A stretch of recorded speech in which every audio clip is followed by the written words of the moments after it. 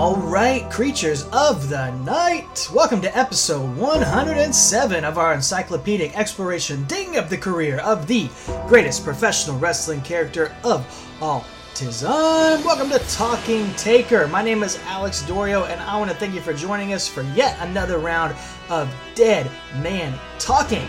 And I am joined, as always, by my tag team partner, my wrestling buddy, my fellow creature of the night, the man who I have missed way more than even Orlando Jordan misses spots, Mr. Travis White. And Travis...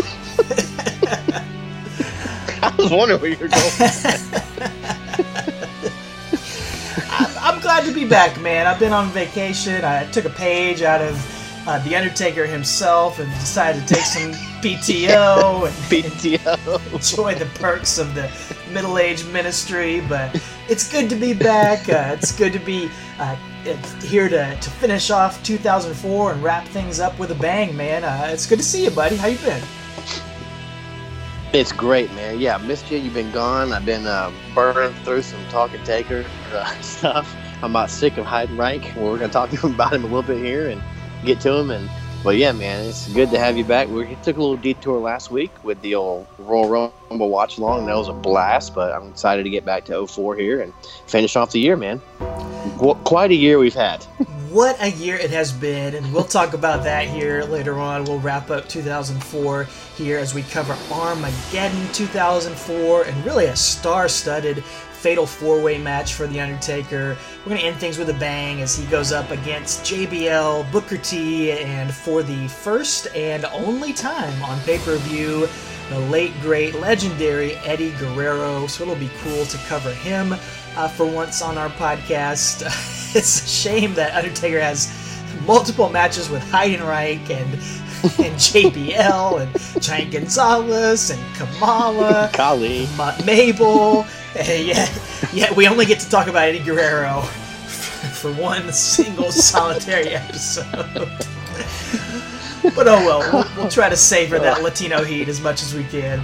But I just want to say thanks to all our listeners out there for sticking with us last week. As Travis mentioned, we veered off course a little bit, but you know, it was kind of a special episode as we got to do something we weren't sure we were going to do in the beginning and double back around, cover one of the matches we skipped, if we're going by technically all of Undertaker's pay-per-view matches. So thanks for all of you who listened to that watch along. Go listen to it, the 1991 Royal Rumble, if you have not yet. If you missed that one, go check it out. And we will get to the 92 and 93 Rumbles that we skipped somewhere here along the way. We'll throw those in for a bonus episode, or if we decide to go on vacation again, we need to jam another one in there, we'll get those in there. But we just want to thank you listeners out there for sticking with us no matter what we put out. You guys are awesome. Always supporting us out there on social media, on all the different platforms that you listen on, the podcasting platforms, and spreading the word and helping us grow this podcast. So just want to say thanks to everybody for sticking with us no matter what we do. Absolutely. Sticking with us like Heidenreich in a straitjacket. So. Always. That's right, man. And that's where we're going to pick things up here as we dig into Armageddon 2004. We're going to hop in this time traveling hearse back to November of 2004, back in our normal timeline, where we left things was Survivor Series 2004, and The Undertaker had narrowly escaped defeat at the hands of Heidenreich. He defeated him there and walked out victorious, got revenge for the Bronco limo hearse explosion from the month before, and soundly defeated Heidenreich. And you know, we thought maybe he had buried him forever and we'd never have to talk about him again, but that does not seem to be the case here as we begin to build to Armageddon.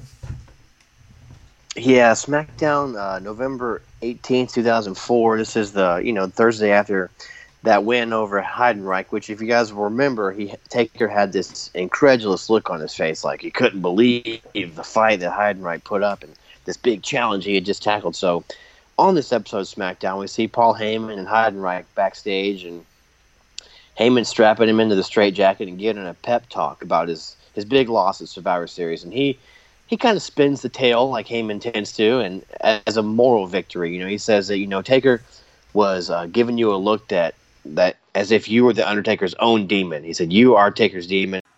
I mean, did you see the look on The Undertaker's face when the match was over? The Undertaker was staring at you like he was looking into the eyes of his own demon. That's you. Heidenreich is The Undertaker's own personal demon. Look, I've known The Undertaker for many years. I've never seen him look at anybody that way. I never saw The Undertaker look at The Rock that way. I never saw The Undertaker look at Stone Cold Steve Austin that way. I never even saw The Undertaker look at Hollywood Hogan that way. This is the biggest thing that's happened to you, and surely you're going to meet him again. Which I just wrote in my notes. Dang it! Like, I just cannot. Why do we have to meet again? I don't understand. That was a sound victory. It needed nothing. No more story needed to be told. But anyway, you know why he looked at those guys differently? Rock, Stone Cold, and Hollywood Hogan. Why's that? Those guys had talent. That's why he looked at those guys differently. Heidenreich is different than those guys. Yes, they could draw money. those guys knew how to draw money. Those three printed money, actually. Seriously, this guy can't draw money if I give him a pencil. So yeah, man. Heidenreich kind of cuts off Heyman, and he's like all depressed and just ready to get his match with Charlie House over with. So they have a match, unfortunately, and I'm going to use the word match very loosely. Yeah, very loosely, and he basically beats him in about 30 seconds for the shoulder breaker, and then he cries and has an emotional breakdown and gets counted out, and he goes to leave, and the camera just kind of stays on him, just eating up clock time off SmackDown. It's just terrible, man. Like, just so much focus on this guy. It's always in his wrestling gear. Yeah, and it just dies in front of the crowd every single time he's out there. Yeah, every time. Well, later on, JBL is in his office, and he's got OJ with him, Orlando Jordan, and he's going to introduce his newest cabinet member, and that's Amy Weber. And if those of you who pay attention to, yeah, exactly, Amy Weber.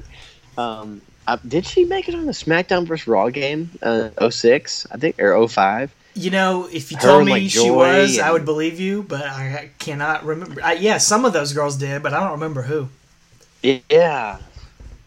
I feel like I remember Joy Giovanni being on the 05 one. That was the game even I played a lot. But anyway, who knows? Anyway, yeah, he introduces Amy Weber. So she was one of the Raw Diva Search contestants, and I think she competed in the Diva Dodgeball tournament at SummerSlam, if I'm not mistaken, with all these girls. So again, they were trying to find the Raw Diva Search woman, and apparently all of them just got freaking contracts because they're all going to wind up on SmackDown. Just like a handful of them, they're all on SmackDown. They keep popping up over the next few weeks. Anyway, some of the worst segments you'll ever see. They're and like Amy Weber, she's gorgeous, but she is not. There's a reason why she doesn't last long. Exactly. Yeah, I think they were all gone by mid 2005. Like, I think they were almost all gone by like SummerSlam of the next year. Like most of them. You know, obviously some stuck around, but anyway. Anyway, he's got his image consultant. He comes to the ring in his Longhorn limo, and he's in a great mood. Great mood here. Yeah, he's in the swing state of Ohio. You know, he's going all the political here, and he talks about how Eddie Guerrero and Booker T and The Undertaker, they were all great in their time, you know, but the problem with them is that they came at the same time as JBL. And he goes on to compare himself to Michael Jordan, talking about how there were other guys that played NBA at the same time. Like, you know, I don't remember who the names are, but, you know, let's say Pippen or Rodman or Hardaway, whoever it might be. Barkley, yeah. But the problem is they all played with Michael Jordan, so he's the best. So JBL says that he surpassed them all and that they're going to be an afterthought. And goes on to talk about how great the economy's doing. And he's just being totally obnoxious, man. He's just like, since I've been a champion, you know, I brought the unemployment down. I prevented terrorist attacks on the country. And I'm a champion America can be proud of. And I'm America's undisputed champion. And it's just like, oh, it's so ridiculous and obnoxious, man. You used that word a few weeks ago, and that is the perfect word for this guy, man. But it's great. He's a good heel. Fantastic heel. He is, man. It works perfectly. Yeah. Well, his pat himself on the back talk here is going to be broken up by Booker T. His music hits, and he's going to come out to the ring, and he was screwed over Orlando Jordan in his title opportunity at the pay-per-view that we just covered. Was that Survivor Series? No, yeah, Survivor Series. He was screwed over in that match. So, and at this point, Taz is complaining about all this stuff, and Michael Cole says to Taz, "What is Booker T coming out here on JBL's time for? JBL giving his victory speech. He's very proud. Booker has no business out here. Well, hold your belt buckle, frog legs. I bet Booker T's going to tell us." I don't know what that meant. Is that an expression? Is that a common expression I'm not aware of? I don't know, man. I don't know what that means. Why is Taz frog legs? Like, what? He was like jumping to conclusions or something. And he was like, hold on your belt buckle, frog legs. That's a Coleism right there. Mad Libs. Oh, man. But anyway, Booker T comes out, and he challenges JBL to a rematch. And, dude, the crowd loved it. They were excited for that idea. And then Eddie's music hits, and he comes out in a peach lowrider, man, and it is awesome. Looking so good. Sweet. Yeah, and he's got this jacket, man, that, dude, where did he get this jacket from? I think he got it from Teddy Long's closet, dude, because it about comes down to his ankles. It looks like he's wearing... It's beautiful looking. Huge, it's cool. Man. When he first got out, I was like, dang, he looks good. And then he got in the ring, I'm like, that jacket is 8 sizes too big. It's really big. But, Eddie can make it look cool, man. He comes out there, and he's, he says that he's just like Booker. He's not here to disrespect Booker T, but he's sick and tired of hearing about how great JBL is. And, he didn't forget what happened to what JBL did to his mom, which, again, for a shoot, she had a heart attack on screen, right? If you don't remember. How he's disgraced the SmackDown community here, and he says it's time for him to get his title back. And Booker T and Eddie kind of go back and forth about who should get the match. And then, meanwhile, that's going to be interrupted by the lights going out and Taker's music hit, and then King of Gong Style is going to make his entrance here. Comes out and gets in the purple lights and everything, and it takes forever for him to get to the ring, but when he does and he walks out, so he makes Eddie's car disappear. Yes! Eddie drove the lowrider out, and somehow as Undertaker's walking out, it's not there anymore, dude. Did he make it disappear? I think he did. It's supernatural. I think that is a new addition to his powers, that he can make vehicles disappear. It's an important thing to note. Oh, David Copperfield, man. Seriously, he's out of control. It's on another level. He makes his car disappear. Oh, man. It's great, though. Yeah, I noticed that, too. It's really funny. So, but in a complete lapse of all sense, though, as Taker's coming out, Michael Cole's like, I wonder what brings Taker to the ring tonight. I'm like, hey, you're an idiot, man. So, I don't know. But he does the old discount double check and wants...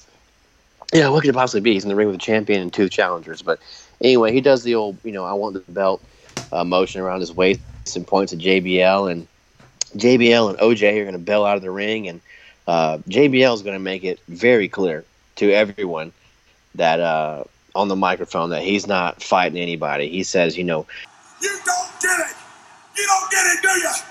I got to tell you in Spanish. I got to tell you in hip-hop. I got to tell you in Monster. Listen to me. Listen to me. I am not fighting either of y'all. You fight yourself. You fight this crowd. I don't care. None of you 3 hoodlums will ever get a rematch from JBL. It's just the way his delivery is so funny, though. Yeah, none of you hoodlums will ever get a rematch. So, cue up holla holla, and that's when we bring out old Teddy Long here, and he's like, hold on a minute, player. And he's got him a gigantic jacket as well. So he and Eddie are shopping in the same collection at the big and tall section. But he says, everyone here wants to be the champ. And he does agree with JBL that their individual title matches have been denied. But he says, that's right. At Armageddon, it's going to be a fatal 4-way match. And so he is excited, and no one else is. None of the other competitors are really happy about this except for Teddy. So they all wanted their singles match, but Teddy thinks this is a great idea, Leia. So there we go. Well, for once, we've got a main event here that we get to build to for a few weeks. We actually know the match. Exactly. And even better, man, I'm excited For once, I get to talk about a holiday episode. You usually get all the fun ones. I always get them. Not tonight. I'm getting Thanksgiving SmackDown I get to cover, November 25th, 2004. And my, oh my, what an episode this is, Travis. I'm very excited to cover some things on this show. First of all, we get Eddie Guerrero and Booker T, two of Undertaker's opponents in that Fatal 4-Way. We see them backstage. They're kind of talking strategy because they're going to have a tag team match play against JBL and Orlando Jordan later tonight. Well, the image consultant herself, Amy Weber, comes in, interrupts. Who? Amy Weber. Yeah. It's okay if you forgot her from last week already. Okay. Yeah. Why has she never been invited back for like the Raw reunions or anything like that? Exactly. just saying. Well, she tries to spark some dissension between Eddie and Booker T because they're both baby faces, they're both friendly, but she's trying to get them against each other to help give her man JBL a chance. And it kind of works. They start arguing about who deserves to win at Armageddon, and they're talking trash to each other about how they both blew their chances against JBL. Eddie Guerrero talks about how Booker T's never lost the big one, or never won the big one in WWE, actually. He's just been WCW champion. Yeah. And how Booker T's just talking about how Eddie let his 5 family times. get in the way. Yeah, 5-time WCW, 0-time WWE. And Amy Weber is quick to point out that they need to worry about The Undertaker as well. So, good thing she's got Taker on her mind. Yeah. I'm going to come back to this other segment I want to talk about here later on. I'll just finish up talking about Undertaker here. Because Massive Tool Josh Matthews, he is interviewing Paul Heyman, and he is covered in pie and mashed potatoes. I'll talk about why in a minute, but just remember that. He's interviewing Paul Heyman, and Heyman gives us an update on Heidenreich, that Heidenreich is currently under 24/7 medical supervision, and he goes into this sob story about how, unlike everyone at home will be spending Thanksgiving with their families, Heidenreich will not be able to do so. And it's so tragic because he's actually a very sensitive, emotional man despite what you see on TV. And he just asks everyone to have a little compassion and prayer for Heidenreich on this night. So just keep that in mind, folks. Heidenreich is in the loony bin by himself currently. That's where he's at this moment in time. Thank God. Yeah. Say a prayer for him, folks. And my prayers were answered because like I said, finally got a holiday show, so I got to see Miss Jackie and Dawn Marie in a Pilgrim vs. Indian match. Which one's supposed to be the heel? Well, so Miss Jackie was the Pilgrim, and Dawn Marie was the Indian, but I don't know. You could talk about history and what who was actually colonizing it. Yeah, I don't know. Dawn Marie was the babyface in my book on this night, without question. There you go. Without question. Goodness. And then the main event for the night is Eddie and Booker against JBL and Orlando Jordan. Like I said earlier, it's not really. Yeah, it's a lot of that. It's somehow Orlando Jordan hit perhaps the worst Luthez press I've ever seen in my life. Like, I don't know how you screw that move up, but we jumped up on one of them, Booker T maybe. He landed on his feet as he mounted the guy instead of going down to his knees, and Booker had to fall out real weird. It was just really, really awkward. But Zach Gowen could do a better one than he can. Exactly.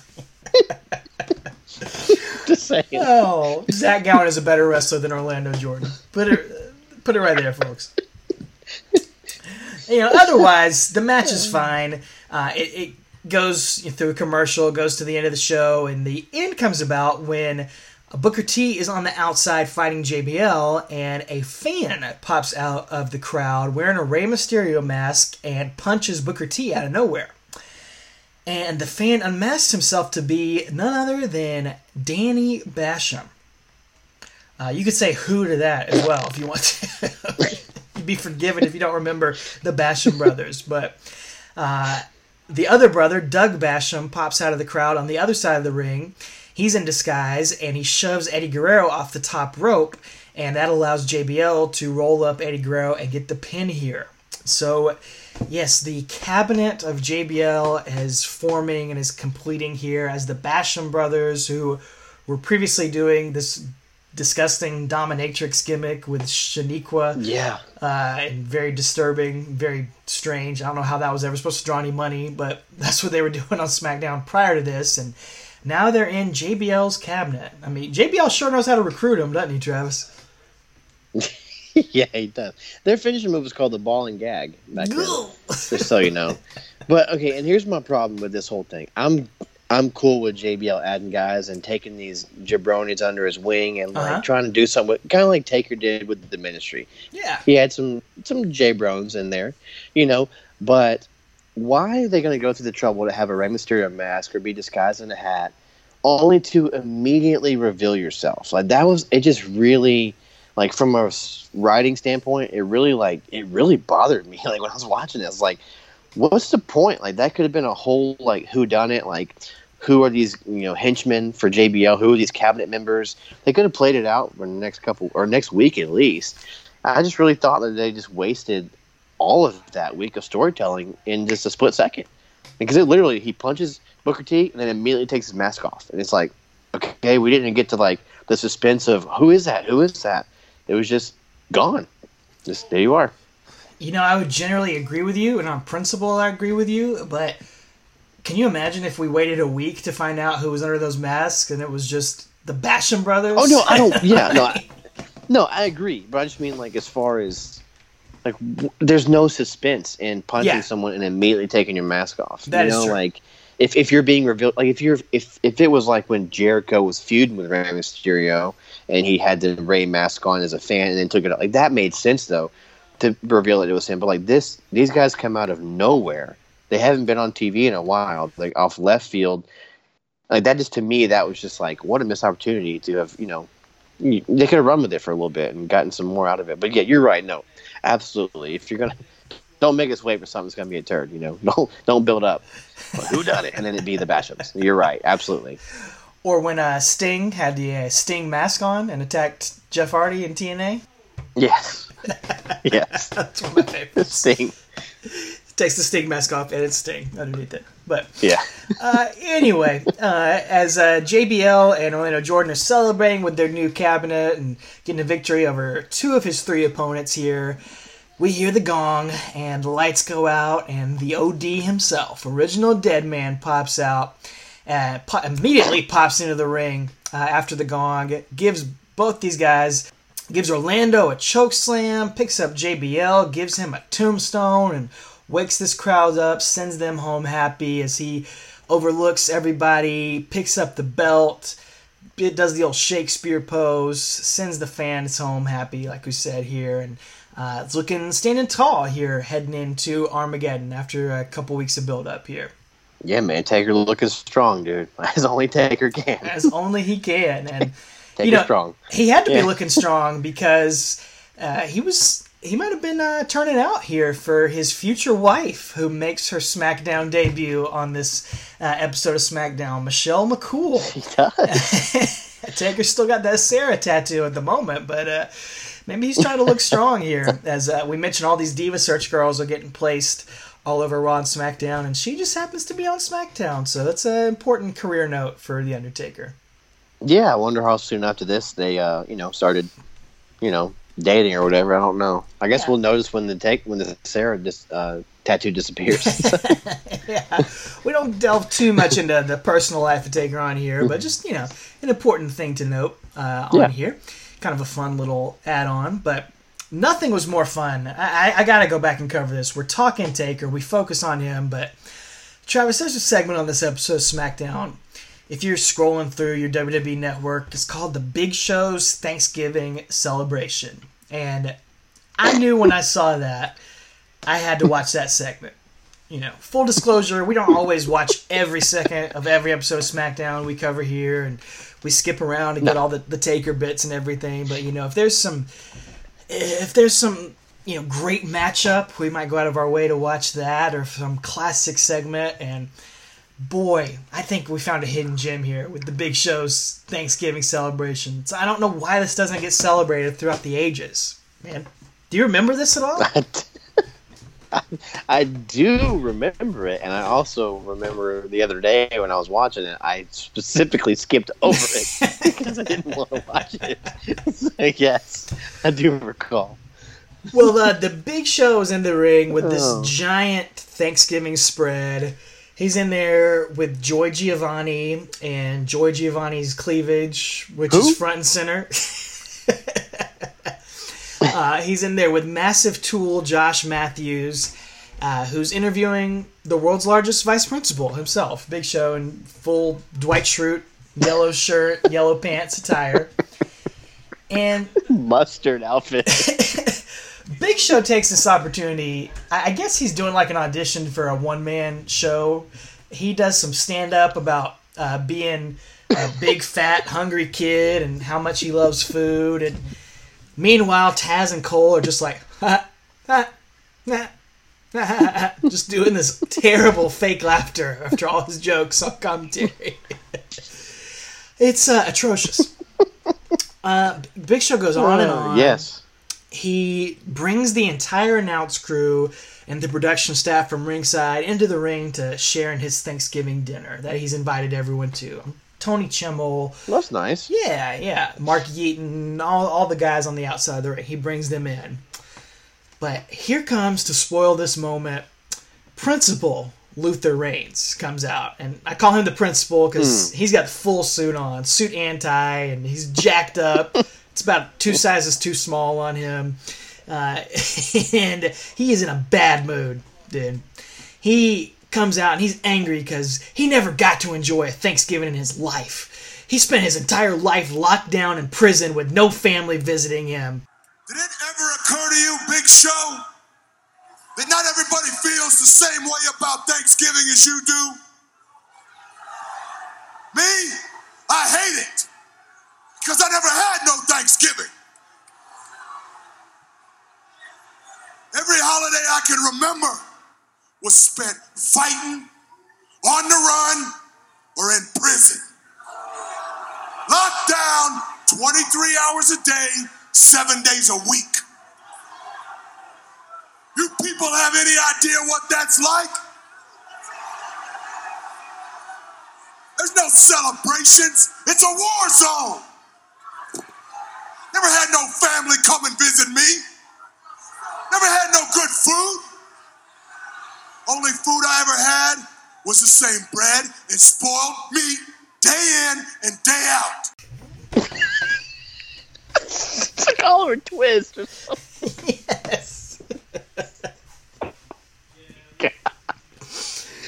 I tell you what, spoiler alert, his backstory is only gonna get worse as we progress. So just stay tuned for the next few episodes, ladies and gentlemen.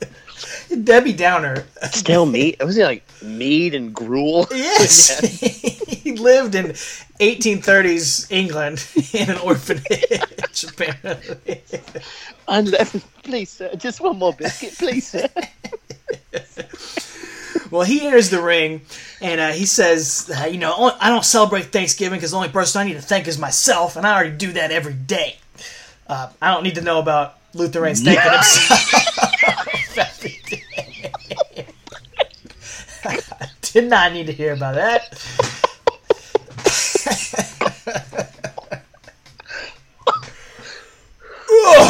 But so he enters the ring after saying that and demands Joy Giovanni. She pile on a plate full of mashed potatoes and an extra turkey wing and asks for some peas because he says, I've had peas before. So he's good with peas. It's around spit out my life.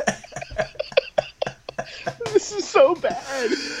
While Joy is fixing his Thanksgiving plate like a true servant she is, Luther Reigns cream pies Joy in the face. Takes a giant pie.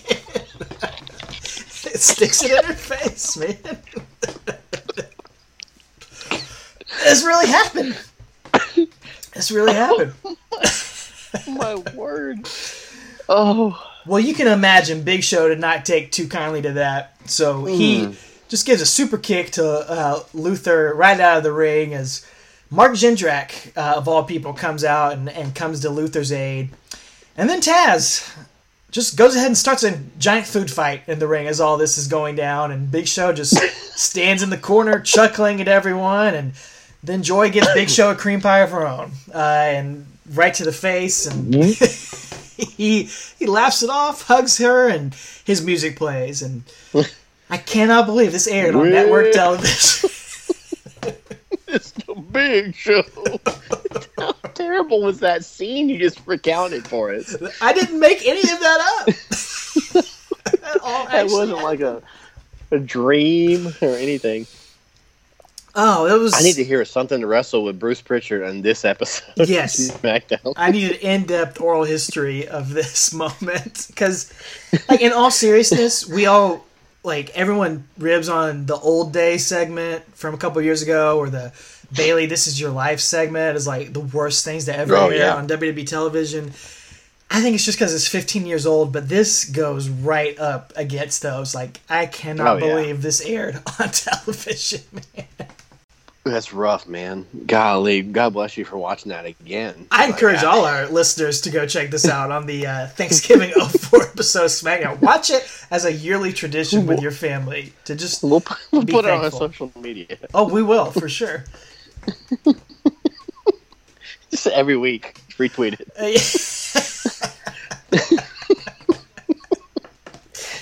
Oh man, how do we recover from that? I don't know that we can. It's on you, buddy. Well, I don't know. I'll try, man. Let's go take us to SmackDown, entering into the last month of the year of 2004. Closing out the year is December 2nd, 2004.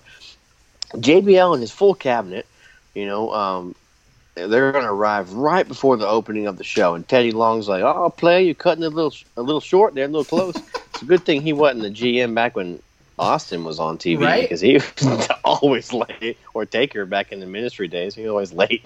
So anyway, but he's chastising JBL and says, "I can find you." And JBL winds up introducing us to his newest cabinet members, his co-secretaries of defense, the Basham brothers.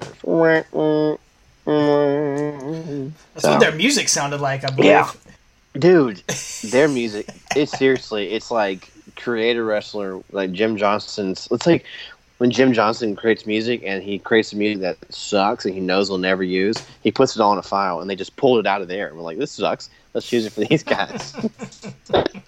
That's exactly what it is. It's like sometimes B-sides are B-sides for a reason. Yeah, they're because they're not good. So anyway, Teddy tells him, "All right, cool, man. Nice to meet your new co-secretaries. They're going to be in a tag team match tonight against Booker T and Eddie." And then JBL goes to leave, but then Teddy stops him. He's like, whoa. He says, and you and Orlando are going to be in a special handicap match. And Orlando Jordan interrupts him. He's like, what, handicap match? And Teddy Long's like, handicap match? Yeah, I don't speak Ebonics, which is just like, whoa. Like, you can't say that nowadays. But he says, fantastic. He says, you guys are going to go have a handicap match against The Undertaker. So it is them taking on Taker at 2-on-1 match tonight, and Teddy is just loving every minute of this. He's getting tag team matches, he's getting Undertaker matches. What else do you need for Teddy Long?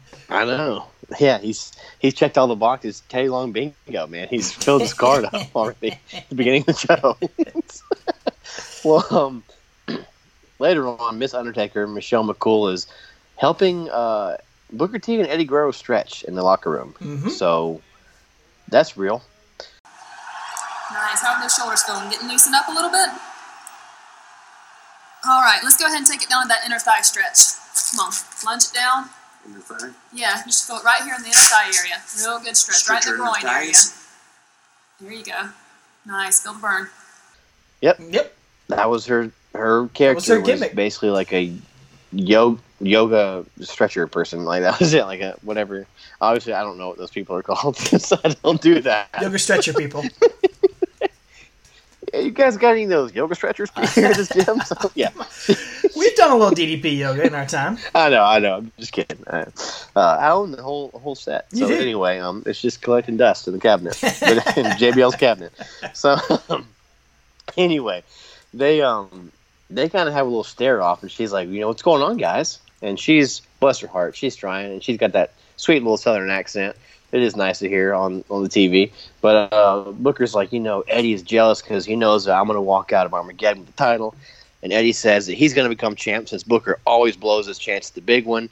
And, Michelle McCool's like, I'm sensing some negative energy here, guys. Why don't we get a good stretch here? And, let's get negative energy out. And they start arguing, but she basically tells them, let's stay together and keep your mind on, on what's coming. So, anyway, and also I wanted to mention, too, that I think Eddie was hanging out with Tommy Dreamer at this point because he is rocking the Armageddon pay-per-view shirt. Just like we always talk about Tommy Dreamer, we always have one. So, apparently, he must have lost his luggage the last 2 weeks because he had Teddy Long's jacket, Tommy Dreamer's T-shirt. Man, poor Eddie. He's having a rough month. I know. He is, man. Rough. So he's about to get the crap beat out of him in this match too. In the Armageddon match, man, he takes a beating. Yeah. Oh yeah, he does. Well, Bashams come out like we said to that Creator Wrestler generic music. So, and they're facing Eddie and Booker, and JBL's on commentary during this, which is fantastic. He's great on commentary. He's basically just berating Michael Cole the whole time, which is awesome. Yep. Which is what he used to do when he wasn't a character. He was just himself as a commentary host. And Taz is teaming up with him, too. They're just double teaming Michael Cole. Yeah, it's great. It's like exactly what they do like in the locker room. Yes. On live TV, or not, on tape TV. Yeah. And he tells, Michael Cole to call the Wambulance, which is a great line from Robbie from Joe Dirt. So, why don't you call a Wambulance when Michael Cole's complaining about Booker getting screwed and stuff. And it's just great, man. And he's JBL does put over the Bashams as the greatest tag team in WWE history. He says, forget the Road Warriors, forget the New Age Outlaws, heck, even forget the APA, which I can't. No, you know who I have forgotten on board with that?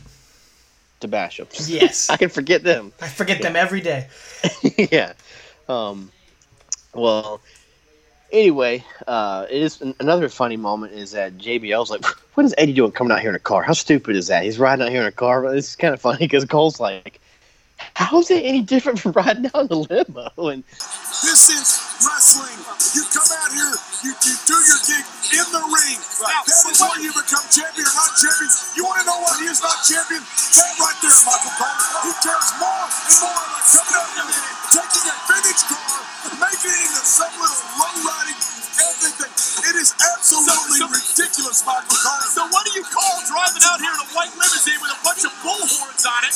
What do you call that? I call it class. Yeah, it's a I call it nothing but class. I don't turn some vintage car into a jelly bean. All I know is this. You want to talk about conspiracy theories?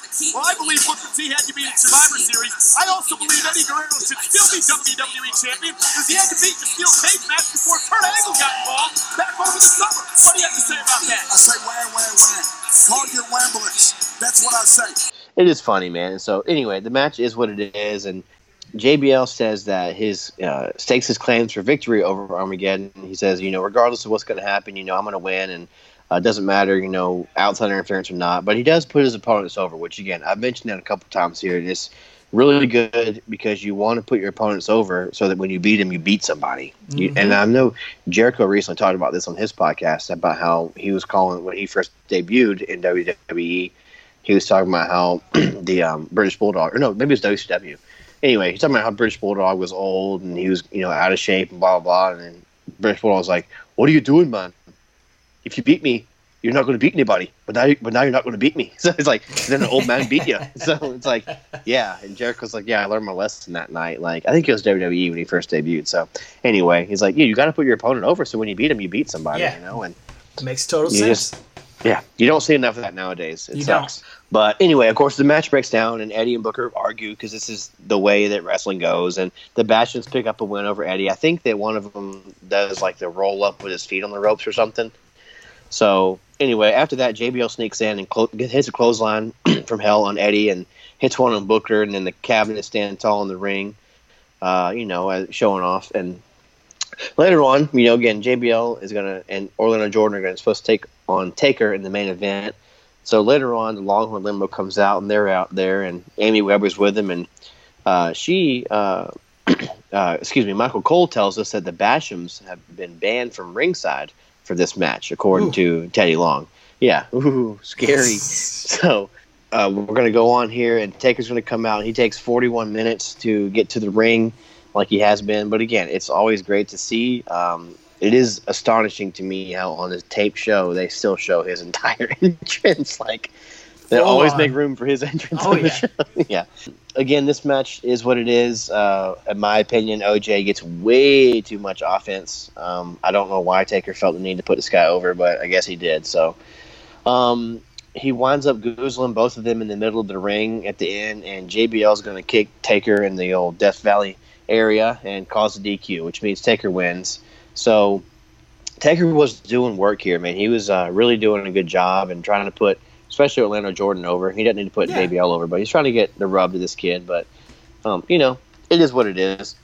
And then after the match is where the shenanigans really get down there. And so we see them trying to double team him. And, of course, Super Taker fights back and choke slams Orlando Jordan. And he gets JBL up for a tombstone, but he slips out as the Bashams come in to make the save. And JBL hits a big boot on him, but Taker winds up doing the old zombie sit-up, sits right up, and JBL hits a clothesline from hell, and Taker kind of struggles a little bit, but he sits up again, and then JBL just grabs his WWE title belt and just hits Taker with it, and then starts just laying into him in the corner, like with punches. And I'll be honest, man, these look like potatoes. Like, they look like legit punches. I mean, I don't think they were because Taker wouldn't let that slide, but they were really good working punches. I will say this. Yeah. Really good working punches. And the whole time he's punching Taker in the face, he's like, this belongs to me. This belongs to me. So, really putting Taker on a pedestal here as far as the number one challenger for this title, in my opinion. The last 2 weeks, he's at the end of the show with JBL. So, yeah, Booker and but Eddie. It was a really good segment, in my opinion, at the end there. Yeah, no, I thought it was good too. I thought it made me want to see JBL versus Undertaker, not so much this Fatal 4-Way match. Like, they're kind of Eddie and Booker are kind of afterthoughts here. It seems like they should be facing the Basham brothers, and we should get JBL and Undertaker again. But it is what it is, and it's a unique match, sure. And they do a little better job of getting everybody into the mix on this go-home episode of SmackDown on December 9th, 2004 from Greenville, South Carolina, city near and dear to my wife's family's heart. So, fun thing to note on there.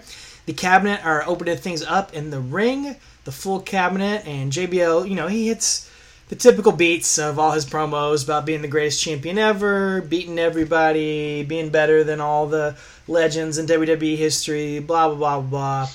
And calls Theodore R. Long a piece of human garbage, the reason that affirmative action has not nor will ever work. So, he's in full-on politician mode here. Ends up getting assaulted for his actions and comments by our man, The Undertaker here, who appears out of nowhere, thankfully, and hands out some choke slams to the Basham brothers and sends JBL and Orlando Jordan packing here tonight. So we find out that the main event is going to be another handicap match here, but a little bit different. It's going to be 3-on-4 with the entire Cabinet, sans Amy Weber, versus Undertaker, Booker, and Eddie. So 4-on-3 in that main event. So that's a unique matchup there for you as well. We go backstage after that to see JBL complaining to Teddy Long, as he typically does.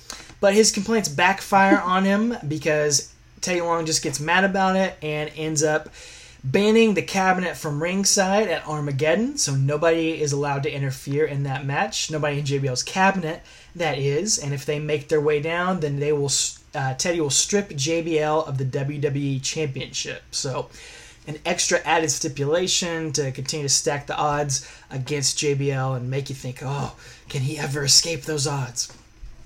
And go ahead. Yeah, and I like that too because, again, when he's fought, his wins over Eddie, Booker, and Taker have all been by shenanigans. He hasn't really beat him clean. So it's really cool storytelling here amidst some of this crap we're talking about. It really is cool, I don't know, storytelling. Like I do like that, I agree. Even though he's the heel, getting the deck stacked against him, it makes sense at this point. Because it's been 6 months of him cheating his way to wins. I do appreciate it. It's nice. They're tying in everything from the past 6 months into this. So it's a good, cool little touch.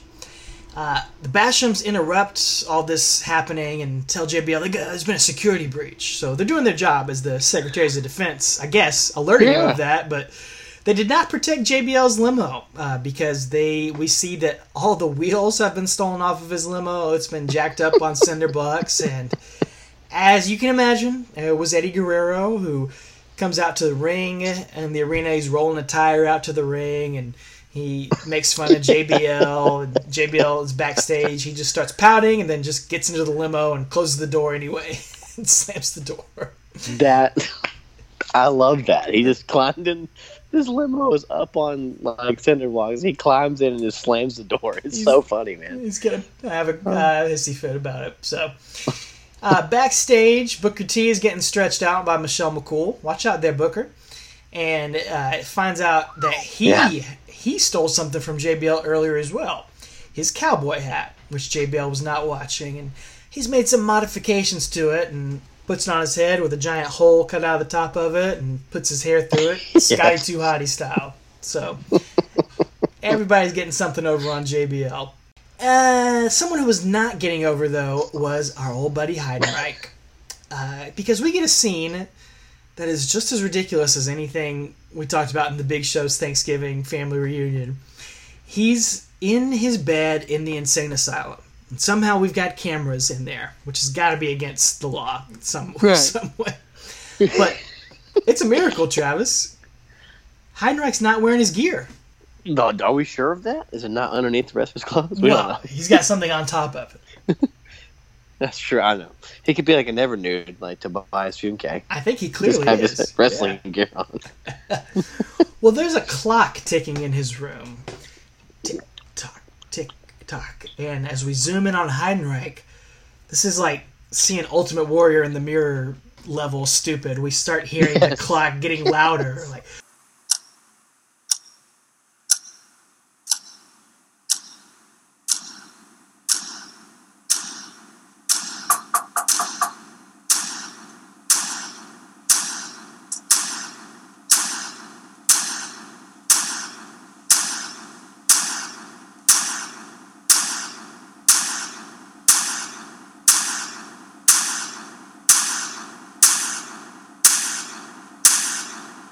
Hi, John.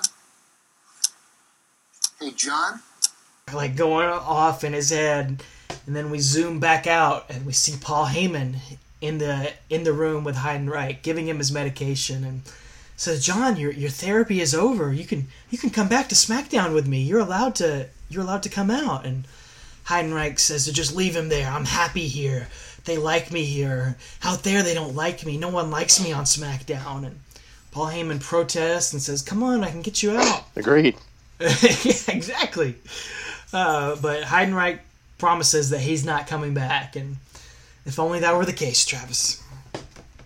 Yeah, well, he specifically says, "I'm not coming back, not now, not never," which I was like, yes, great.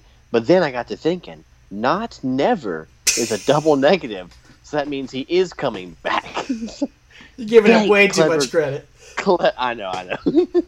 But yeah, I was excited for about 2 seconds, so I'm like, dang it, I remember what's happening. So. Oh, yes, there's the tease for the Armageddon main event. But first, we got to do the SmackDown main event, 4-on-3 handicap match. Eddie rolls out in a lowrider truck that's got all of JBL's tires piled up in the back of it, which is a nice little funny touch. Booker does not wear the cowboy hat out to the ring, though, which that was a missed opportunity. I don't know. This is about what you could expect here. Taker eats up another good chunk of time with his entrance. JBL in his cabinet doing some sneaky stuff. Booker and Eddie do most of the work for their team. Taker doesn't tag in till the very end, which you can imagine gets the hot tag here. The tag team specialist. Yeah. And he comes in like a house of fire. Runs wild on Orlando and on the Bashams, hitting all his stuff. JBL tries to run in and use the title, but misses and gets left alone in the ring with Taker, Booker, and Eddie. And they just take turns laying shots in on JBL. And the ref is just allowing this blatant cheating to happen right in front of his eyes. Yeah. But anyway, everybody hits their finishers. Booker hits a scissor kick. Eddie hits a frog splash. And Undertaker, the legal man, ends up hitting a tombstone on Orlando Jordan to pick up the win heading into the pay-per-view here. He stares down JBL in the aisleway, and JBL, his belt is still sitting there in the ring, and he goes to the ring. He's like asking the guys to toss the belt to him, and they just look at him, and he just has to back off as his opponents stare him down. And it's a nice little way to build to this main event. I got to call out Michael Cole on commentary, though, because at one point, he was taking JBL to task for having this cabinet who protects him and cheats for him. And he's like, none of these other guys ever had a cabinet. Eddie Guerrero never had a cabinet. Undertaker never had a cabinet. And I was like, are you kidding me? He had the freaking Ministry of Darkness, you moron. Yes. He had 12 people protecting him. And Vince McMahon. At Yes. one point. Yeah, and then Eddie Guerrero had the Radicals. I mean, that's all they did. Oh, that's true, too. Came in. That's true. I guess Booker T just had Stevie Ray and Sister Booker's- Sherry. Yeah, Although he had the Alliance. Yeah, Misfits in action. Oh, yeah, I had them, too. And the Alliance. Yeah, it's true. They've literally all had cabinets. God dang it. Michael Cole. Come on, man. You're an investigative journalist. You should man. know better. Supposed to be. But, oh, man. you know, man, I don't know. What are you kind of feeling with this Fatal 4-Way, man? Do you remember being hyped for this? Or just, like, I mean, it's 4 guys that are awesome, but it's just, like, it's not quite clicking for me. Yeah, well, I think it's because, I don't know, like, those are the 4 main guys, and then you got Cena and Angle. And other than that, that's all the star power on SmackDown, really. Because what's Ray doing at this point? Is he tagging with Van Dam? But there's kind of in tag team. There's just a lot of J Bros. He was hurt. There's like these 4 main event guys. Anyway, it's just like you stick all these guys in the main event, and it's awesome. But you know the rest of the card is going to suck. So I don't know. It's just now I do like the way the story is played out for the last 6 months, and we're all culminating here. To me, that's old NWA style stuff. Like that's old. Even WCW, I like that long-term storytelling, how it's culminating. But you could see that underneath this, John Cena is bubbling up to the top. You know, you could see it, you could smell it from a mile away. You know, and so it's just this match is kind of there, and I've never seen it. As we're going to get into it in just a minute. So. Yeah, that's my main thing with it too. Is like these 4 guys are awesome. There is a lot of star power here. It makes sense. Like the logic for the storyline is there. But on one hand, they've almost gone too over the top with it, where you're like, yeah, they're making it so obvious that JBL is gonna win. Like right, they're kind of hitting you over the head with that if you've ever watched wrestling before, which is okay. Yes. Like that doesn't bother me so much. But as you mentioned, John Cena. Like, even back then, he's on the undercard, he's U.S. champion, but you could just see it already. I'm sure people were writing about it online already, but you could tell already that that's where we're headed. Cena was going to be the guy to dethrone JBL. Mm-hmm. That was probably going to be the Mania main event, and he was the one that was going to get that big push. And so, I mean, Undertaker, Booker T, Eddie, all former champions, all awesome, but there was really no drama here. Like, there was no chance any of those guys were actually going to win. Like, you probably get a good match, but you didn't actually expect JBL to lose the title. So there's none of that, which means that, you know, there's not as much incentive to purchase this pay-per-view, or for us, drive 2 hours to go see it. Right. Yeah, so we're at Armageddon 04. This is December 12th, 04. And as I was researching, I was like, this is in the Gwinnett Center in Atlanta, dude. Like, why in the heck are we not there? And then I looked at the card, and I was like, oh, no wonder we're not there. It sucks. Like, this show blows, man. It's not good. Aside from this main event, it's not, like, there's nothing to talk about. Like, it's so bad. And, yeah, it sucks. Yeah, I don't know. We could have driven 2 hours to get there and been there. And we were there, a year? No. A year? A couple months before. No, a year ahead. Yeah, a year before. We talked about that already on the show.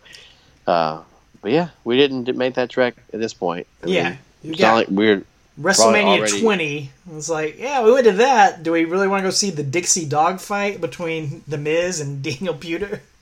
Oh, my word. Don't remind me. Golly. But that being said, there are some fun things to talk about on this show. One being the really cool opening with that return of the Indonesia song. So that's always good to throw on your December pay-per-view, I guess. That's where it always winds up being. So I wish they'd bring that back.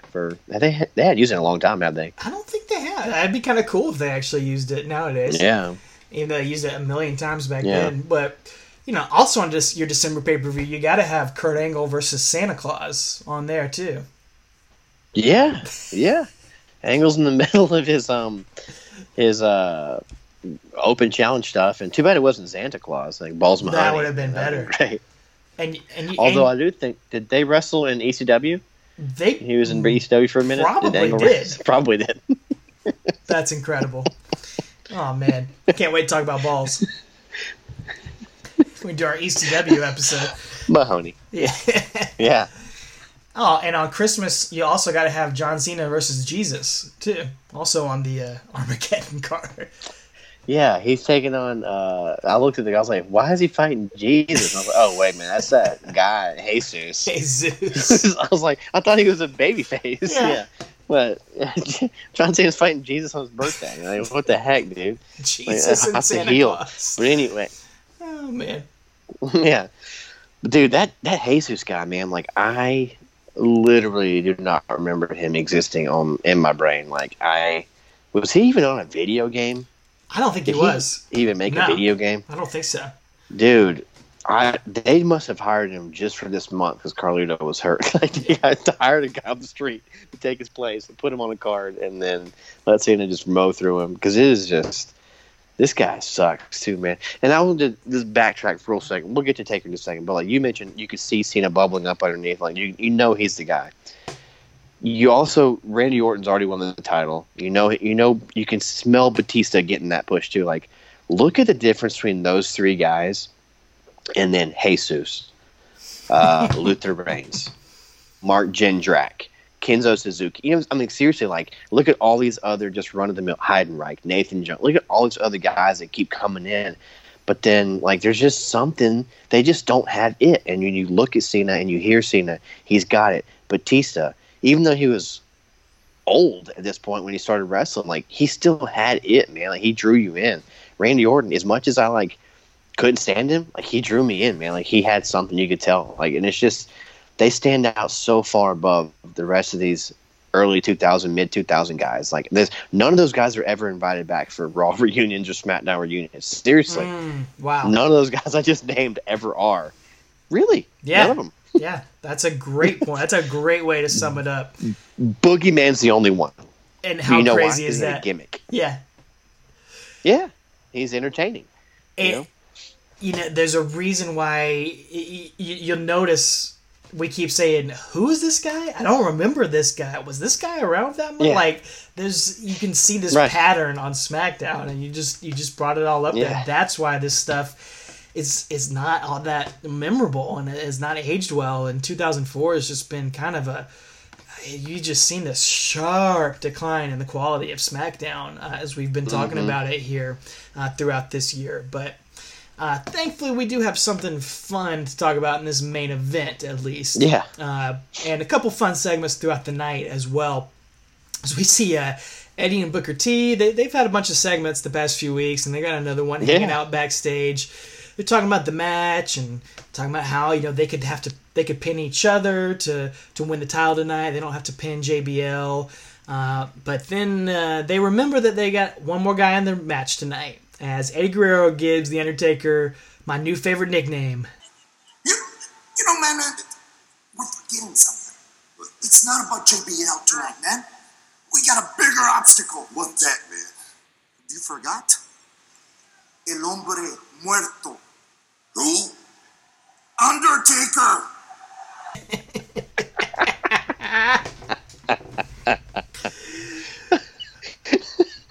El hombre muerto.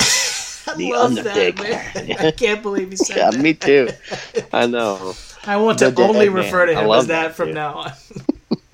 He's changed the name of the show. So. Yeah. Oh, well, Eddie recommends that Booker T take out El Hombre Muerto tonight, and Eddie go focus on JBL, and Booker's like, wait a second, I don't like that plan. Maybe we should work together. And then from out of the shadows, El Hombre Muerto sneaks up on these guys and creeps up on them as they're talking in the locker room, and Booker and Eddie start to realize it and get a little nervous and turn around, and Undertaker just kind of gives him a look and brushes by him, walks through him, bumps Eddie in the shoulder as he walks by. Then Eddie and Booker start arguing again, like, man, it's your fault, man. You shouldn't have said that about Undertaker and all this stuff. And it's like, it's really, me describing it might not be that funny, but those guys, God, man, I think everyone says this about Eddie Guerrero when you watch it back, but just, he had something that so few people have. His charisma, his ability to pull this stuff off. I mean, Booker T's great, and Eddie Guerrero's better than Booker T at it. But they're both playing off each other, and I don't want to be the guy that says all the new guys suck and can't hack it. But man, these guys, they were classic, man. They could pull a segment like this off and just make it work and make it be funny, and which a lot of guys cannot do. And Undertaker was very funny with his silence and not saying anything and just appearing in this segment, which he didn't do very much of. He said so much, like, what's that, Alison Krauss? You said when you say nothing at all, like he said nothing at all, but he came in there and like it's really weird because we haven't seen Taker backstage, not like in a vignette or something with since he came back as El Hombre Muerto. You know, we haven't seen him in anything backstage. I can't say that without laughing. But anyway, so this was kind of rare and it was very different. But I liked it, man. It gave him a new little twist in his character that he can actually have a little bit of personality. You know, he's not. We talked about since he's come back, he's kind of marrying the biker Taker and the old Hombre Muerto together and kind of making this new concoction. You know, and it's kind of it's in flux. You know, it's very fluid. His character is, so he's adding more little pieces to it. So I like that. But anyway, get a good video package for the main event and the end of this here song. And again, it just shows the last 6 months of devastation as JBL's eked out win over win over win over these guys and very shenanigans in his cabinet and all that kind of stuff. And we get that really cool video. And then another really neat scene I really liked that kind of put over how important this match is to JBL and to his title reign, and that he is basically in his locker room and he's like staring at his title and kissing it goodbye, and the Bashams come in and shake his hand, and Amy Weber, you know, says, you know, I'll be your image consultant no matter what. It doesn't matter what happens. And Orlando Jordan comes and shakes his hand, and JBL's like, you know, you've been with me since the beginning, you know, so appreciate it. And it's really like, it's subtly comical, this whole thing, but like it really does put over that he's, you know, like the impending doom of him losing his title tonight. So I really did like the attention to detail there. So selling that tough hill that he's got to climb to win. You know, the deck is stacked against the heel here. So yeah, like I said earlier, it's almost a little too over the top. Like, okay, it's pretty clear that JBL is not going to lose, but it's so well done, and you know, I'm fine with it. And it is a nice little touch, and it makes the match seem even more important as we see JBL walking the whole length of backstage into the arena as his music starts playing, and he comes out to the ring first with no Longhorn limo, no cabinet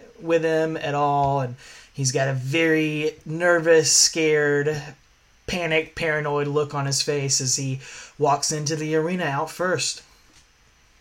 Yep, he's out first, and Cole even mentions that he's not even smiling. So Booker T comes out next, and Michael Cole mentions, like, you know, Booker's done well in Atlanta. You're talking about his WCW days here, and Eddie comes out next, and a beautiful lowrider, man, candy apple red, man. This lowrider was sick looking. I loved it. So this card game was on point this month. It was. He's also done well in Atlanta, but Idiot Cole did not acknowledge that. But anyway, JBL's eyeing that title like he knows he's losing it, and then Taker's music comes and the lights go out, and he's coming out, and really, really good Atlanta welcome and ovation for Taker here. I really liked it. So they were excited to see the Hombre Muerto. Sorry. Sí, señor. Yeah. But you know what's really neat about this, and it just kind of occurred to me as I was watching this, is that all 4 of these guys are from Texas. All 4 of them. Yeah. I thought that was pretty cool, man. I didn't pick up Little on Texas that. tornado match. That's right. Yeah. That was kind of neat, man. Like, when's the last time you had 4 guys in Texas in the main event? So, anyway, I mean, just nowadays, a little fun fact for you. It's hard. You hardly ever have 2 Americans. Yeah, it's like, which I love. I mean, I love how international WWE is, but to have 4 guys from the same state, that's pretty rare. Right. Yeah. So yeah, this is the main event here. We got Cole and Taz on commentary, as you mentioned, and JBL is on the outside of the ring as his 3 opponents are on the inside, and he's really selling this, man. His performance is really great here. He's kissing the belt goodbye, gives it a big long kiss, and hands it to Brian Hebner in the ring, and JBL's screaming at Hebner that this is not fair, and Brian Hebner is telling him, it's not my fault, man. I'm just a ref. I can't do anything about it. Brian Hebner rings the bell, and JBL bails out of the ring immediately. So the other 3 guys in the ring are giving him a look, and Undertaker, the cagey old veteran, man, he's like, don't have to beat JBL. I can beat either one of you guys, and attacks Eddie Guerrero and Booker T to start things off. Yeah, man, he just immediately takes it to both of them. He's like, forget it. I'll just pin one of these dudes and win the title. So, whatever. I don't have to pin JBL. So, anyway, he starts booting Taker, and then he hits a big boot on Booker T. Sorry. And JBL sneaks in and goes for the cover. And Taker breaks it up and stalks JBL outside the ring. And JBL slides in, and now he's... When JBL makes that cover on Booker T, he gets about a 10 count on Booker T, man. He should have won the match right here because he is on Booker T forever before Brian Hebner notices and finally turns around to start counting, and Booker T kicks out. And JBL's been screwing people over the past few months, but he definitely got screwed over here, dude. He should have won the title right there. He did. I forgot about that little note. Yeah, it was really weird. Like, it was kind of awkward. Booker Price should have just kicked out already or something. But yeah, it was. There was a little sloppiness here at the beginning. And they may have used that later on in the storytelling. I don't know if they did or not, but because we're not going to really focus on JBL after this. But like I was mentioning, JBL gets caught in between all 3 of them and bounced around, kind of ping pongs, getting punched in the face by all of them. And that's going to lead Taker going for a quick cover, but it's going to be broken up by Booker and Eddie. Yeah, Booker and Eddie break that up, and Taker fights back. Booker and Eddie kind of work over Undertaker's knees and start working him over, and kind of their little teamwork over the past few weeks is kind of paying off for Booker and Eddie. And it's interesting, the crowd kind of boos them a little bit. They seem to be really favoring Undertaker at the beginning, and the first few minutes of this match is kind of generic Fatal 4-Way stuff. Everybody's kind of trading off. JBL is playing the heel here against 3 baby faces, so he'll pop in at times and sneak attack people, and then he'll get double teamed and triple teamed by everybody, and then Undertaker's trying to get in the ring, interestingly, and Booker T keeps knocking him off the apron repeatedly with a Harlem sidekick every time he tries to get in the ring, so it's a good strategy. Man, Booker T is on it with the Harlem sidekick tonight, man. That is his weapon of choice for this match. Like, what, a super kick party? We're gonna have a Harlem sidekick party tonight. Dude. He is spamming it, man. Oh yeah, talked about the other week about slamming the buttons on the controller when you're playing. That's what Booker's doing. He just got his finisher saved up, and he's waiting to hit that signature. So anyway, he hits a side slam on JBL, and then another little bit of teamwork here. Eddie hits that helo over the top rope, and they like I said, teaming up, and again, like you said, they keep kind of pulling each other off the pin and having words, and JBL winds up rolling Booker up, and Taker gets back in the ring and breaks that up, and he winds up taking on Booker and Eddie in the corners, and he side slams JBL and then tosses him over the top rope, and then DDTs Booker, and then JBL breaks with the pin and tries to get one of his own, and then Taker's going to punch JBL in the face, and then they're on the steps, and then he winds up punching, and then they want to punch him in the face, and they're kind of on the outside now, so Eddie's going to interject himself in soon. Yeah, he jumps on Taker's back and locks in a sleeper hold on Taker, and Taker's having none of that, man. Taker really didn't let Eddie Guerrero get a lot of offense in on him in this match. That's one thing I noticed. Like, every time Eddie would go for something, Taker would just nope him, and he just nopes Eddie Guerrero onto the ground, flips him hard onto the mat. But Booker T comes right after Taker, and Taker has none of that either and sends Booker T into the crowd. And that allows JBL to get a thumb to the eye on Taker and start working him over and starts tearing apart the announce table. And JBL starts to go for a power bomb, but Undertaker back body drops him right onto the mat, and that's got to hurt. That never feels good. Yeah. Oh, it looks awful when the big guy that takes that bump. But anyway, Eddie and Taker wound up in the ring alone, and Eddie's he's begging off, doing that perfect Eddie Guerrero stuff, And Taker's hitting some corner offense and intimidating the ref, and gets a huge back body drop on Eddie, and Eddie gets the ropes when he gets covered for the pinfall, and then Taker's working over Booker, but misses that boot in the corner, and JBL sneaks in. That's kind of the story of the match, JBL getting sneaky and kind of getting beat up on, like you mentioned earlier. So he hits a swinging neck breaker for actual wrestling move. Congrats. Undertaker tries to do old school on Booker T, but Eddie breaks it up. Taker boots Eddie down, hits the old school, and then hits our new favorite move, the PTO, on Eddie Guerrero. Yes. Or excuse me, on Booker T, but Eddie pops up and starts throwing hands with the dead man. Bradshaw gets in there. He's cheating. He's using the wrist tape to try to choke out Booker T. And all of a sudden, Eddie Guerrero goes to the outside and brings a ladder out from under the ring. So things are starting to get crazy out in here. Yeah, you see the crowd get on their feet, and then the camera pans to see Eddie getting the ladder out, and he actually comes in and hits Taker with it and then puts it up in the ring, and JBL grabs his WWE title and brings it in the ring as well. We've seen him use that against all three of these guys, I believe, in the past. And then Booker T, my notes I wrote Taker, but Booker T hits a Harlem sidekick to JBL, then one to Eddie, and then one to Taker. That actually knocks Taker over the top rope, man. He just butt over tea kettle, just over the top rope, man. It's great. And then Booker scissor kicks Eddie and goes for the cover, but Eddie kicks out at 2.5, and the crowd at this point is into this part right here. Yes. This is when stuff picks up. It really does. Business starts to pick up here. Everybody goes to the outside, and JBL all of a sudden goes to powerbomb Booker T through the announce table.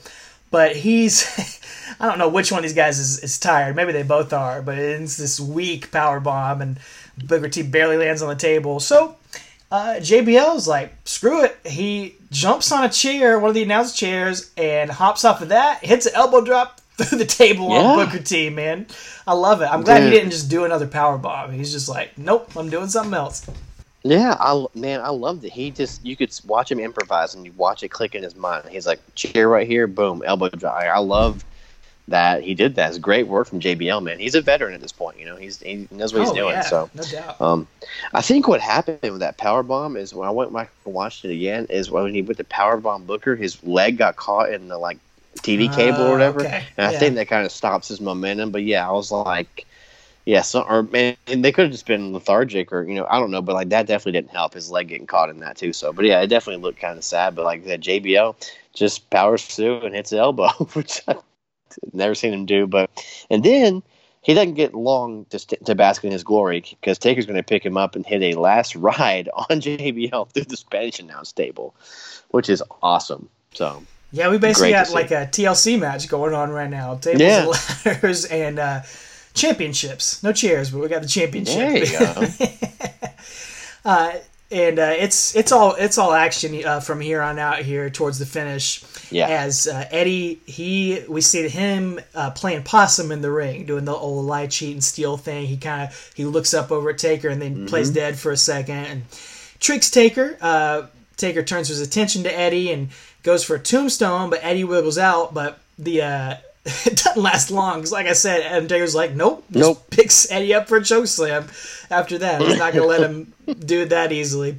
But here's where it gets good. Eddie does get one over on Taker, because Taker goes for the last ride, and sort of like Triple H in that WrestleMania X7 match, Eddie grabs a championship belt instead of a sledgehammer as he's going up for the last ride and slams it into Taker as he's going down and gets the advantage on him. Yeah, it was pretty cool to see that. And then, because that timing, you got to time that perfectly.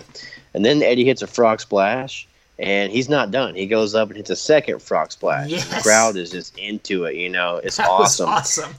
Has he ever Yeah, done I know. that? I don't remember that. I don't ever. know, man. I don't remember that, but he knows he's got Taker. He's taken down, so he's Yeah. got to do more than one. So, It was really cool. and it doesn't last long because Taker kicks out at 2, and then he sits up. So, 2 frog splashes. But the crowd's Eddie losing can't it believe at that, The crowd man. is on their feet. Oh Yeah.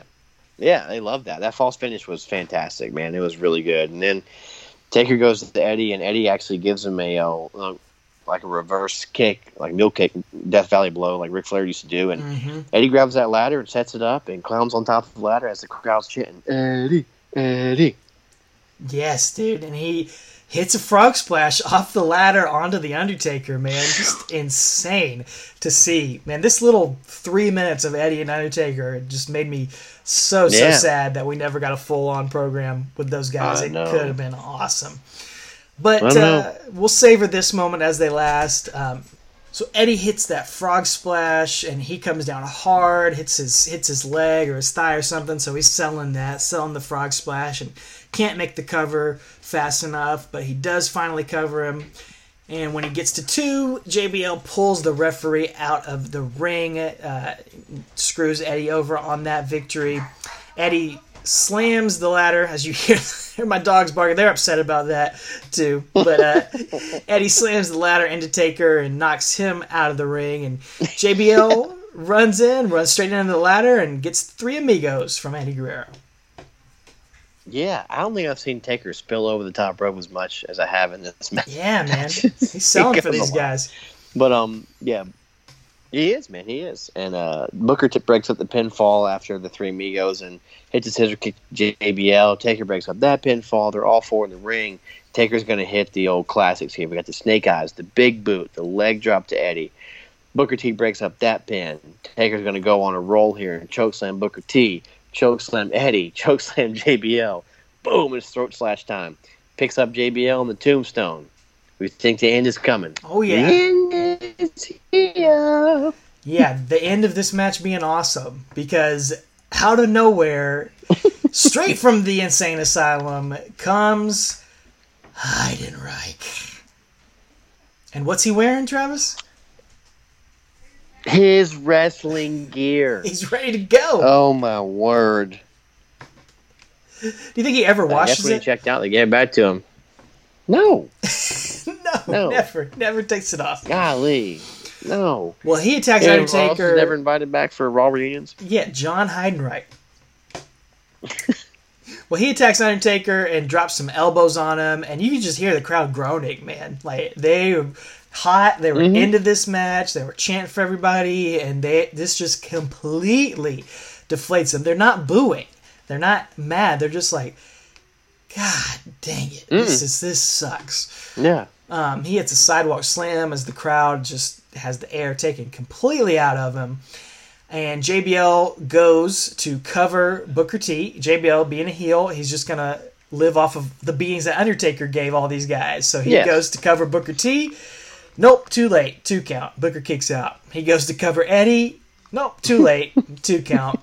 And then he rolls over to go pin Undertaker, but Undertaker just sits up and stares at him, which was nice. Got a little pop out of the crowd. yeah, it was cool. And so But JBL no, that slides can't last away. either. No, yeah, it can't last.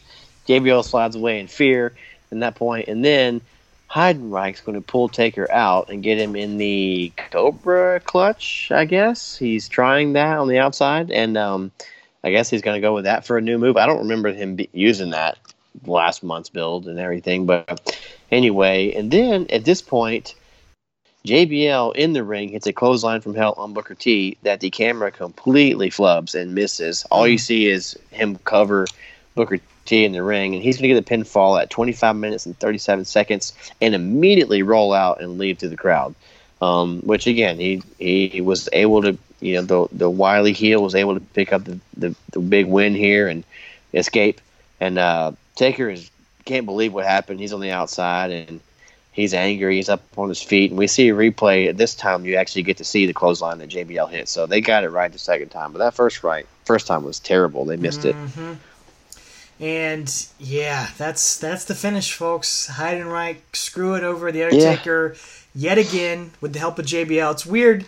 I guess Heidenreich's an unofficial member of the cabinet because he keeps helping JBL win here these past few months. Yeah. And he storms to the back. JBL leaves through the crowd, and the crowd is just kind of deflated and upset.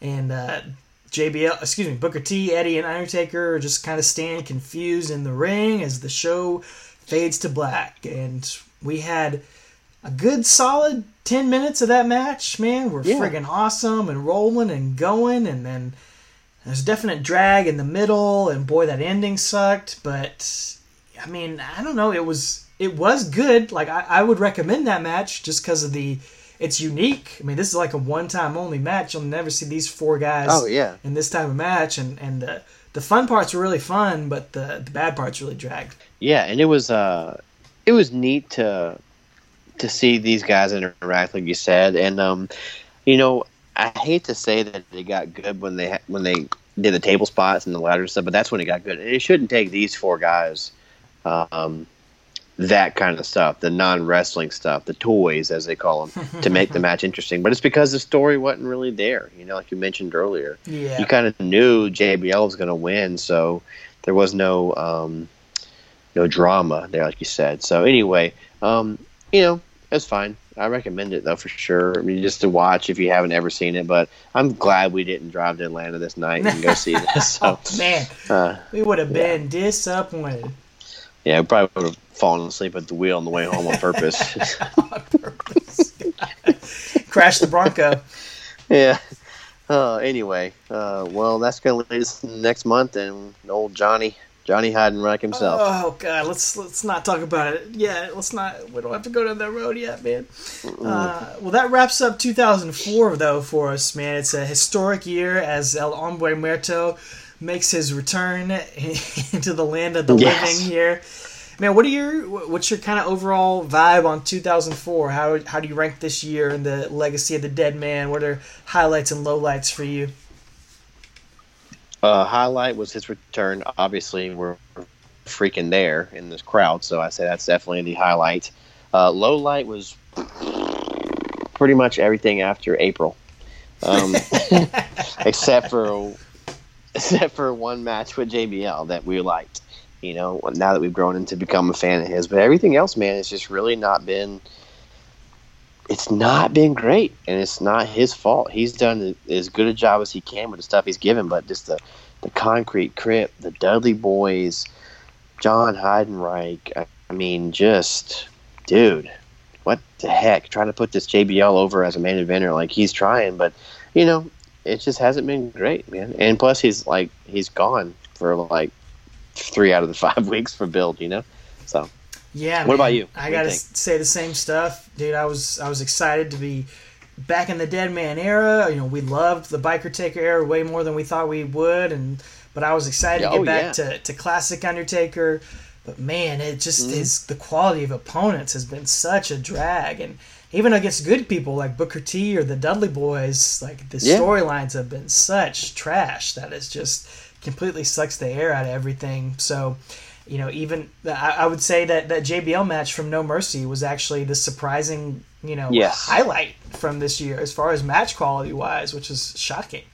Yeah, and I agree with what you just said. I think it's not the opponents. It's not the quality of the opponents, except for Heidenreich. Right. It's the storytelling. They just really lacked a good story for some reason. I don't know why. I don't know what the difference was between 2002 and then this year, or what's happened behind the scenes, but it's definitely, and it's shown all over the card. And again, you and I mentioned that you, by nature of not having cable, didn't see a lot of this stuff, and I didn't see a lot of this on purpose because I hated JBL and his championship run, and thought SmackDown was just full of jobbers, basically. They're trying to get put over as stars, and they weren't any. So, a lot of that kind of just really sucks the fun out of this return for me. But El Hombre Muerto is good, and we're excited to see him back, and he is changing a little bit and kind of adding more of that Biker Taker stuff to this dead man. So it's been cool to see him. And, dude, he's got a new signature move in the PTO. So I'm down with that. Yeah, for sure.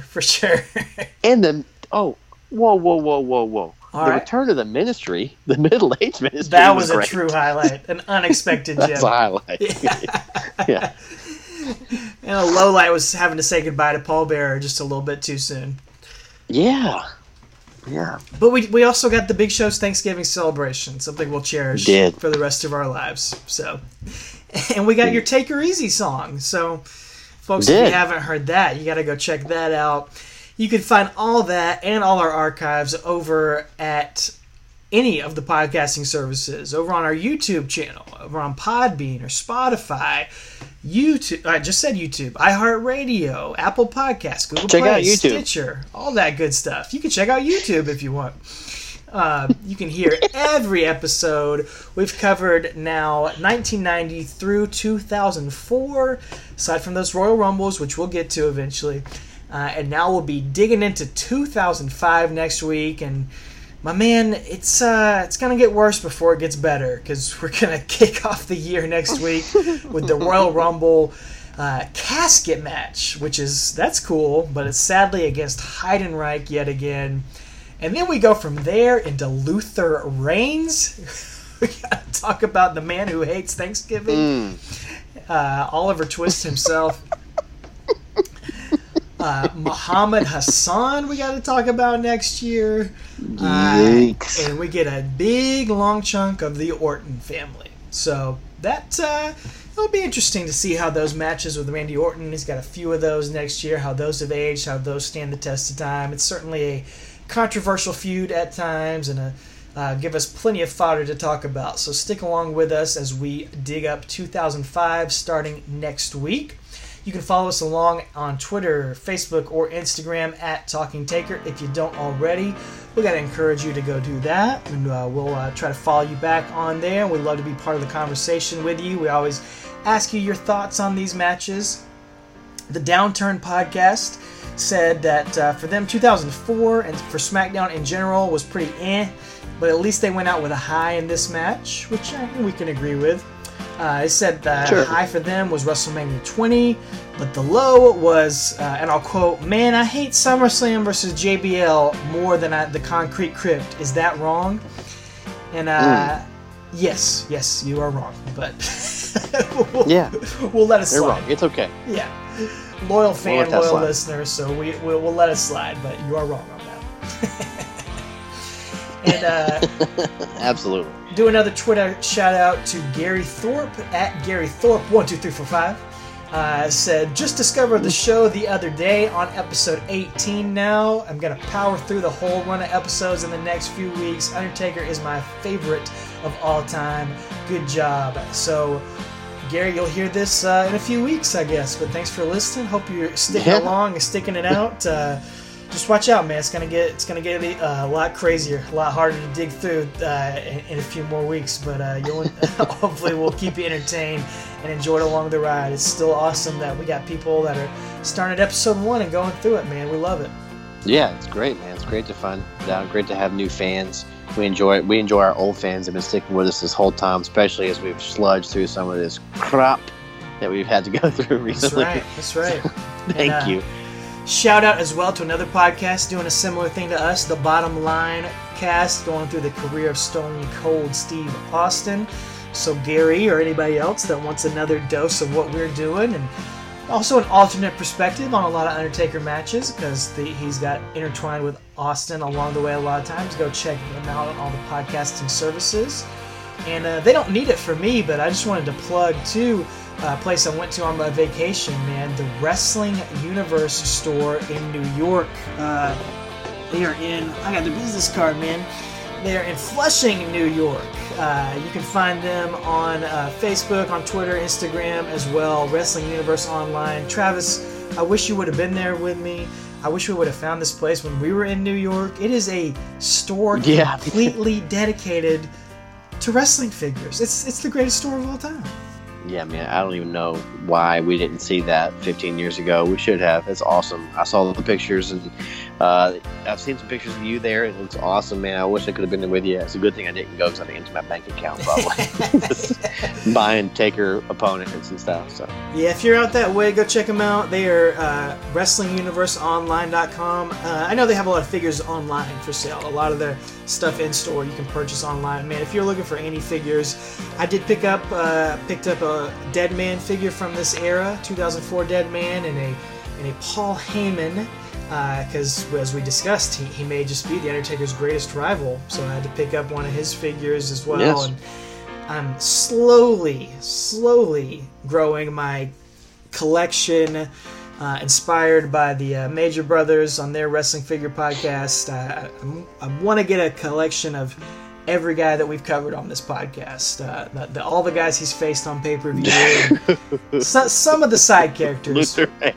Yeah, I got to get a Luther Reigns. I got to get a Heidenreich. I got to find I'll get some of the side guys, not all of them, but maybe like a Steven Richards or a Nunzio, some important side characters.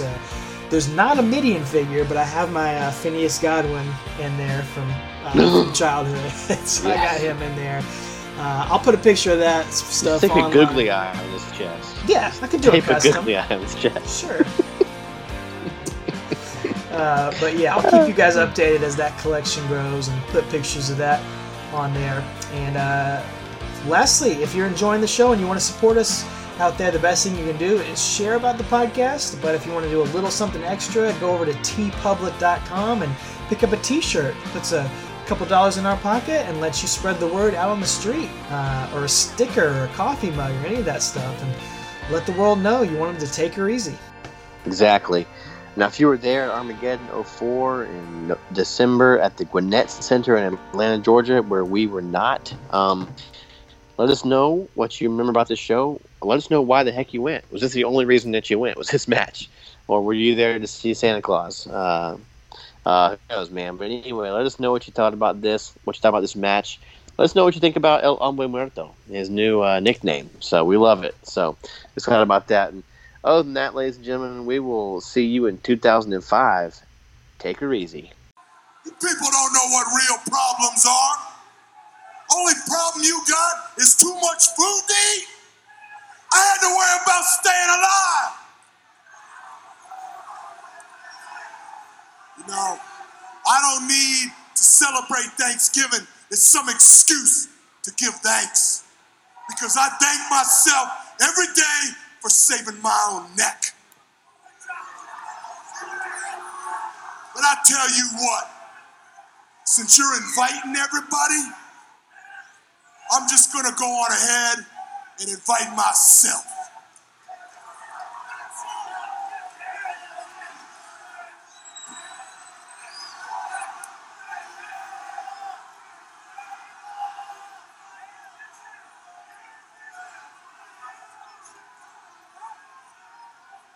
You gonna serve me?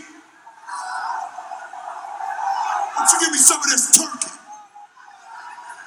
Some of them mashed potatoes. Let me get some of them peas. I had peas before.